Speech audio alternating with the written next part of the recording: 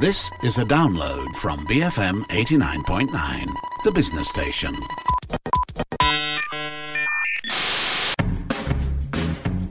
BFM 89.9, my name's Daryl Ong and you're tuned in to Bar None, the show that brings you through the ins and outs of the sporting world and to our Road to Tokyo series where we put a spotlight on Malaysian representatives at the upcoming Tokyo Olympics.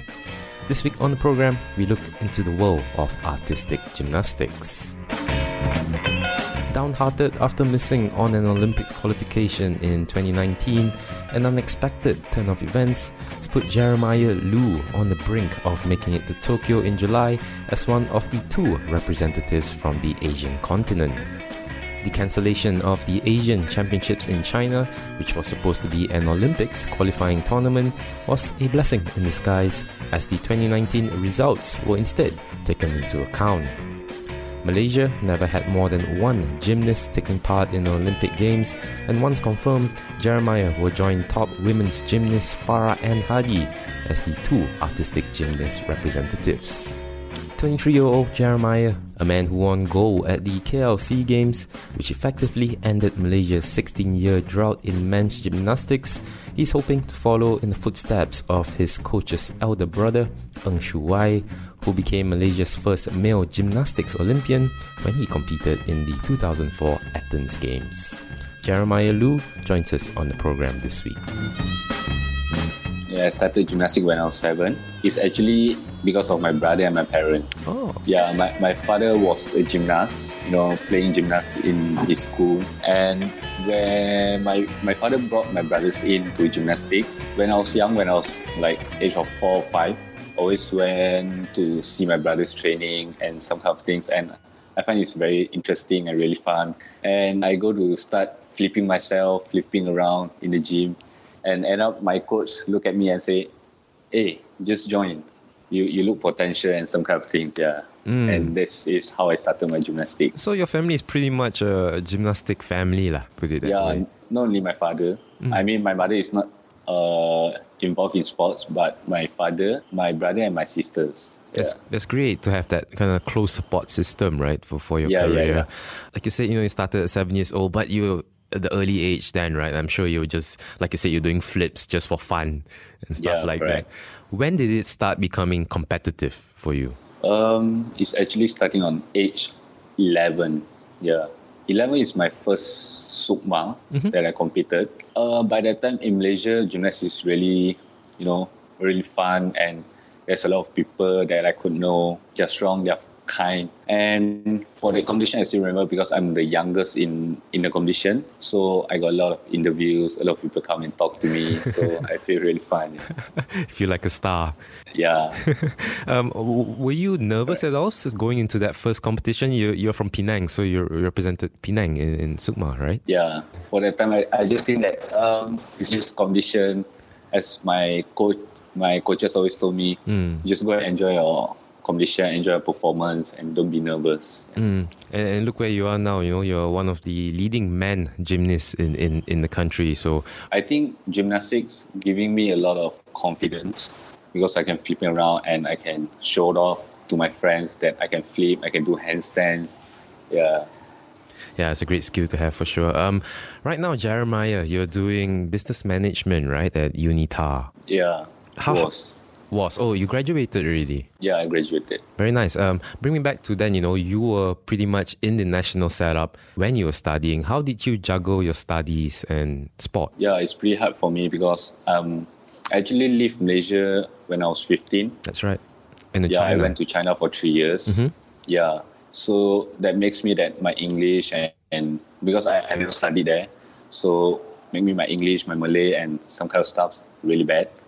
And when I came back here, I decided to start study, and it's really hard for me. And I need to take care of my trainings and studies. The hardest part for me was I can really hard to catch up with my, class. Yeah. Was it pretty much like, going to school from morning to evening, and then after that straight away training, and then repeat every day? Yes, correct. The COVID-19 pandemic, we have to talk about it, has affected everyone, yourself included.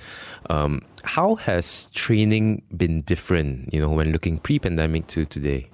Last time, before COVID has happened, the training is quite, chill, and because after training you can go whenever you want to chill and relax. You can talk to your friends, your families, and during this COVID now, I feel quite intense actually. Intense because we can only stay in the complex, and we cannot even go out. We can only talk to family through video call or WhatsApp or some kind of things, and it's really hard to express yourself sometimes to others people. Everything you think is just training and training and training. That's it. Jeremiah, let's talk about your time in China now. You spent 3 years there. I spent 1 year in Guangzhou, 1 year in Kunming, and 1 year in Beijing. That's crazy. So 3 different Chinese cities, and gymnastics and China does go hand in hand, right? The culture, the gymnastics culture there is completely different, so much more intense than what you have here in the home country. Yes, correct. Tell us about the experience. What do you observe? Their training schedule is crazy, if compare with Malaysia. Because now we training like the most will be like 2 sessions per day. But there they'll be training 4 sessions per day or 3 sessions per day. Wow, that's crazy. When I was 15, I was like always waking up at 5, then start my training at 6, then finish at 8. I go for breakfast, I came back, then I go for training again at 9. Yeah, then after 12, until 12, I go back for lunch, I get some nap, and I go for training again at 3. Yeah, so the training is very intense, and all the players are very good. You need to catch up with them, and they are actually quite friendly. They will teach you like even when you're wrong or you're wrong at any techniques or anything. Yeah, I think the difference between China and Malaysia is that China really focus on their sports, because Malaysia you need to go for study and you need to focus on sport. That's really hard for athletes. Correct. Yeah. And in China, they really focus on their sport, because if they achieve very high level, they'll automatically get a certificate for for future or anything. Yeah. There's that whole infrastructure, right, that encourages you to pick up gymnastics more professionally. I guess, but also another thing, Jeremiah, you're pretty much a diamond in the rough because you started young, but in China, they start even younger than that, right? Correct. They start like age of 3, I think, the youngest. Yeah, that's crazy. So you have experienced, I guess, gymnastic culture at the highest level. If you can, were there any lessons that you think Malaysia can learn from them in terms of grooming the next generation of athletes? I hope that Malaysian athletes can learn from China that they are really putting much effort than all the Malaysian athletes. That's really obvious, because I've been there for 3 years and I can understand like how the Chinese things and compared to Malaysians. Talking a bit about, I guess, the characteristics and what makes a good gymnast, flexibility, agility, coordination, endurance. For you, though, what would you say are your core strengths when it comes to gymnastics? I don't think I have something like very advantage, like very good. I think I'm more to average. Yeah, I'm flexible, but not very flexible, like rhythm and gymnast. And I'm really strong. I mean, like strength. I got strength, but I'm not as strong as like the weightlifters or something. So I think for every gymnast, they are mostly more average. For the top gymnasts, they are all average. They are all good. Yeah. Yeah, I get what you mean. You have to find that balance, right? You cannot put so much strength, but you also need the flexibility and agility as well. Something you did mention, I think earlier this year, is that there are 2 aspects of your game which you aim to improve on, right? The floor exercise and the horizontal bar. Yes, correct. I guess those 2 are your inverted commas weak points of today. How have you been training differently? Have you been focusing your efforts on these 2 disciplines right now? Yes, I've been focusing floor exercise and horizontal bar this month or last 2 months, because this has been my weakness, and apparently it's improving a lot. I'm very glad that it's improving a lot on my floor exercise and horizontal bar, and the floor has even improve a lot of tanks, point, and even high bar. Even though for me it's quite hard because the higher the difficulty, the more fatigue. Yeah, actually. The more tired, the more fatigue. The more tired. That's a great point, though, Jeremiah. When athletes tend to push themselves, and sometimes they don't know when they go over their limit, right? And risk injury at the same time, right? Yes. How do you find that bar? How do you know when you're training or pushing yourself too hard? Is it the coach's responsibility, or is it something you have to know yourself? I think both responsibilities. I need to know what I want, and I need to push myself to that level. And coach have the responsibilities to, to control me to when should I stop and when should I push. Yeah. So recently I've coped with my coach really well, and I've pushed myself a lot, and my coach is trying to control me a little bit because he told me that if you push too much, just what if you're injured right now, and Olympic has been your dream. If you're injured right now, you just lose your opportunities to go to your dream.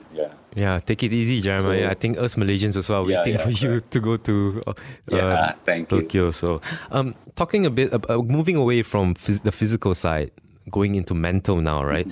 Artistic gymnastics is pretty much a performance sport, right? You're putting on performance for the judges. Yes. All eyes in the arena are on you. How do you prepare, man, for this kind of tournaments mentally? We always do visualization before the performance.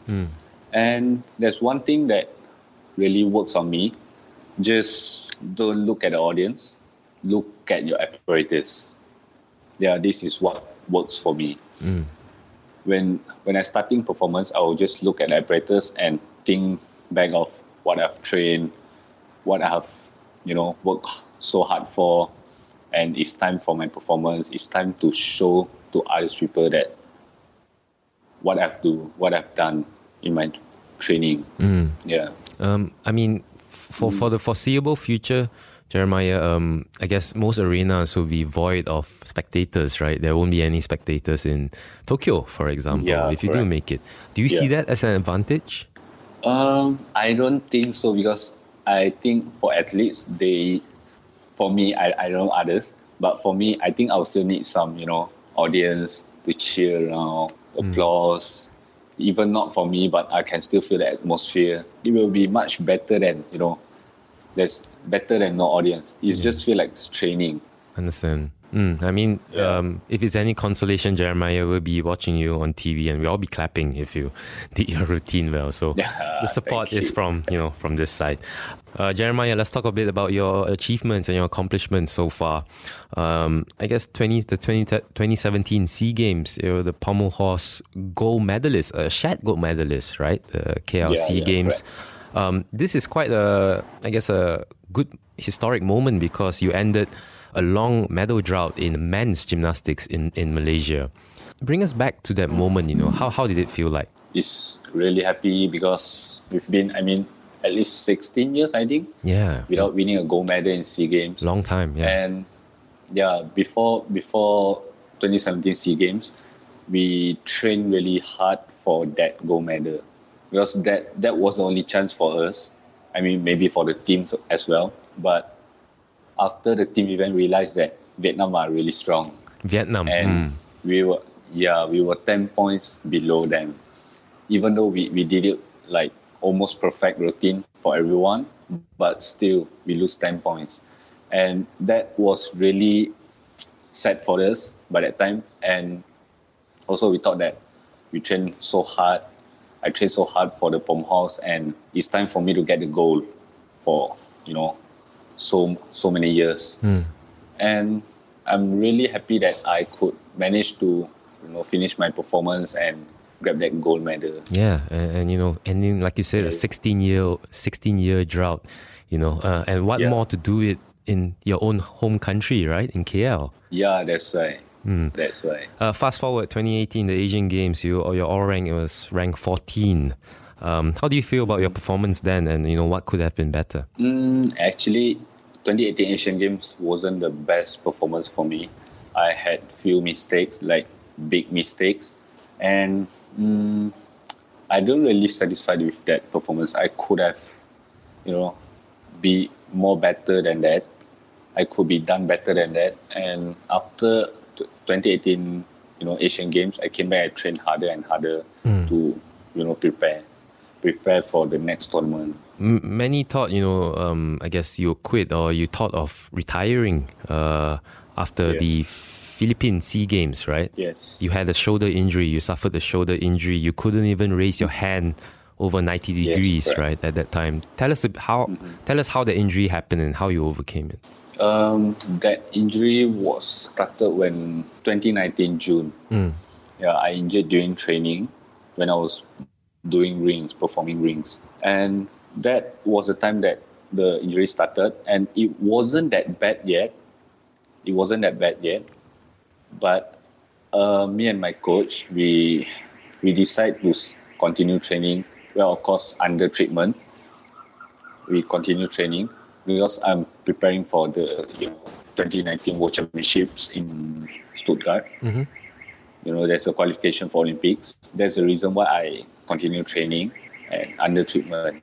Then after that, I think October, right before World Championships, I hurt it again and make it worse. And I decided to have injections. Yeah. Right. So the result is not good for me in World Championships. I didn't manage to qualify to the Olympics. Then, and actually by the time I was really sad that I trained so hard. I tahan the pain until I tahan the pain to go for the competition, but still end up I couldn't manage to qualify the Olympics. But after that, my coach told me that okay, it's over. Let's think about SEA Games. Yeah, right. Let's move on. Okay. So after I came back, I started training again, and I injured it during Parabas. I almost torn the ligament, tendon. I almost torn the tendon. Right. That's the time that I almost, I couldn't barely raise my arm. It's almost a career-threatening injury, right? That one, especially for your sport. That's the worst injury. That's the worst injury for me. So you thought of retiring. For my entire career. Yeah, you thought of retiring. You thought of throwing in the towel, giving up gymnastics completely. What made you change your mind? As I said, my mom scolded me. My mom scolded me that you've been training for 17 years, and you've been to China for 3 years. You gave up your studies, you gave up your education, and you put so much effort in gymnastics, and you didn't even achieve your dream yet. You didn't even enter Olympics yet. Why do you want to give up? And do you really think that your shoulder couldn't fully recover? Look at all the athletes, not even Malaysia. Look at all the athletes worldwide, international. A lot of athletes also, had really bad injuries, had surgery, everything. But still, if you are mentally strong, you can come back. You can come back. And that's the reason why I give up retiring and come back to training. Because I think that there's actually one more chance for me to qualify to the Tokyo 2020 is this year Asian Championship that was supposed to be held in China. That's one of my chance. So I started to come back in training and train really, really hard for that. And that mom scolding really pushed you, and you are this close now. You're so close to making it to Tokyo. Your mom must be happy then. Yeah. Right. I was glad that my mom scolded me and changed my mind. If not, I would be, losing these opportunities. Yeah. After that shoulder injury, after you got the injury, did you think that, okay, you know what, I might heal from my injury, but I won't be 100%, especially in such a short time, right? I used to think that. I think that because it's really bad, I used to think that maybe it could heal, but not 100%. And I've also been look for help for psychologists, and they told me that there's no injury that couldn't be 100% healed. I mean, there's no injury can be 100% healed. There will be, but not all the injuries will be 100% healed. But it can be 90% to be healed, right? 90% doesn't really affect your training or conditioning. So I think that, yeah, correct. Even now, my shoulders sometimes will feel pain when I was performing rings. But I think that's something like, mental problem. I think it's actually healed, but it's just that I always think that my shoulder is still pain. Yeah, there's some kind of mental problem. Yeah. So, well, at least that it's a mental problem and not a physical one, right? Yeah, correct. So you're this close. We're all hoping the best for you. Looking at the Olympics, looking at Tokyo, are you right now re-strategizing your performance, training in the sense that you assume that you're going to Tokyo? Yes. Because I knew about this last month, so after that I've been training for preparing for going to the Olympics, even though maybe I don't, but I'm still preparing for Olympics. I want to do my best in the Olympics to show that my parents, my friends, that why do I give up so much on other things just to focus on gymnastics? Yeah. And another thing, Jeremiah, is that you might make another piece of history. Malaysia has never had more than one gymnast taking part in the Olympic Games. And if you do make it, both you and Farah Ann are going to be the two representatives for Malaysia. So any expectations yet or targets for Tokyo if you do make it? I'm actually aiming for second round for the, whatever events, whatever apparatus. And I'm hoping I make it second round because that in the history, Malaysian gymnasts never made it to second round here. They want to make it a history. That's a target, but there's no specific events or anything. Besides the Olympics, Jeremiah, what's upcoming for you? Any next tournaments apart from the Olympics? After the Olympics, there will be World Championships in Japan. And after that will be SEA Games in Vietnam. Yeah, these two are the competition for this year target. And for next year, there will be Commonwealth and Asian Games. Yeah, we're all looking forward to see you perform well on those. But if there's anyone listening to this now, fans of Jeremiah Loo, do you have any advice for people who want to pick up gymnastics? For the people there who want to start gymnastics, just enjoy it, flip around, and you'll find where you are. Yeah. That was artistic gymnast Jeremiah Loo, who's on the brink of representing Malaysia at the upcoming Tokyo Olympics. And with that, we've come to the end of this week's Bar None and our Road to Tokyo series, where we cast the spotlight on Malaysian Olympians. If you'd like to revisit the interview with Jeremiah, do remember that the podcast will be up real soon on our website www.bfm.my. And if you'd like to get in touch with us, you can tweet the station at BFM Radio. My name's Sarah Ong. This has been Bar None, the show that brings you through the ins and outs of the sporting world. Join us again next week, only here on BFM 89.9, the business station.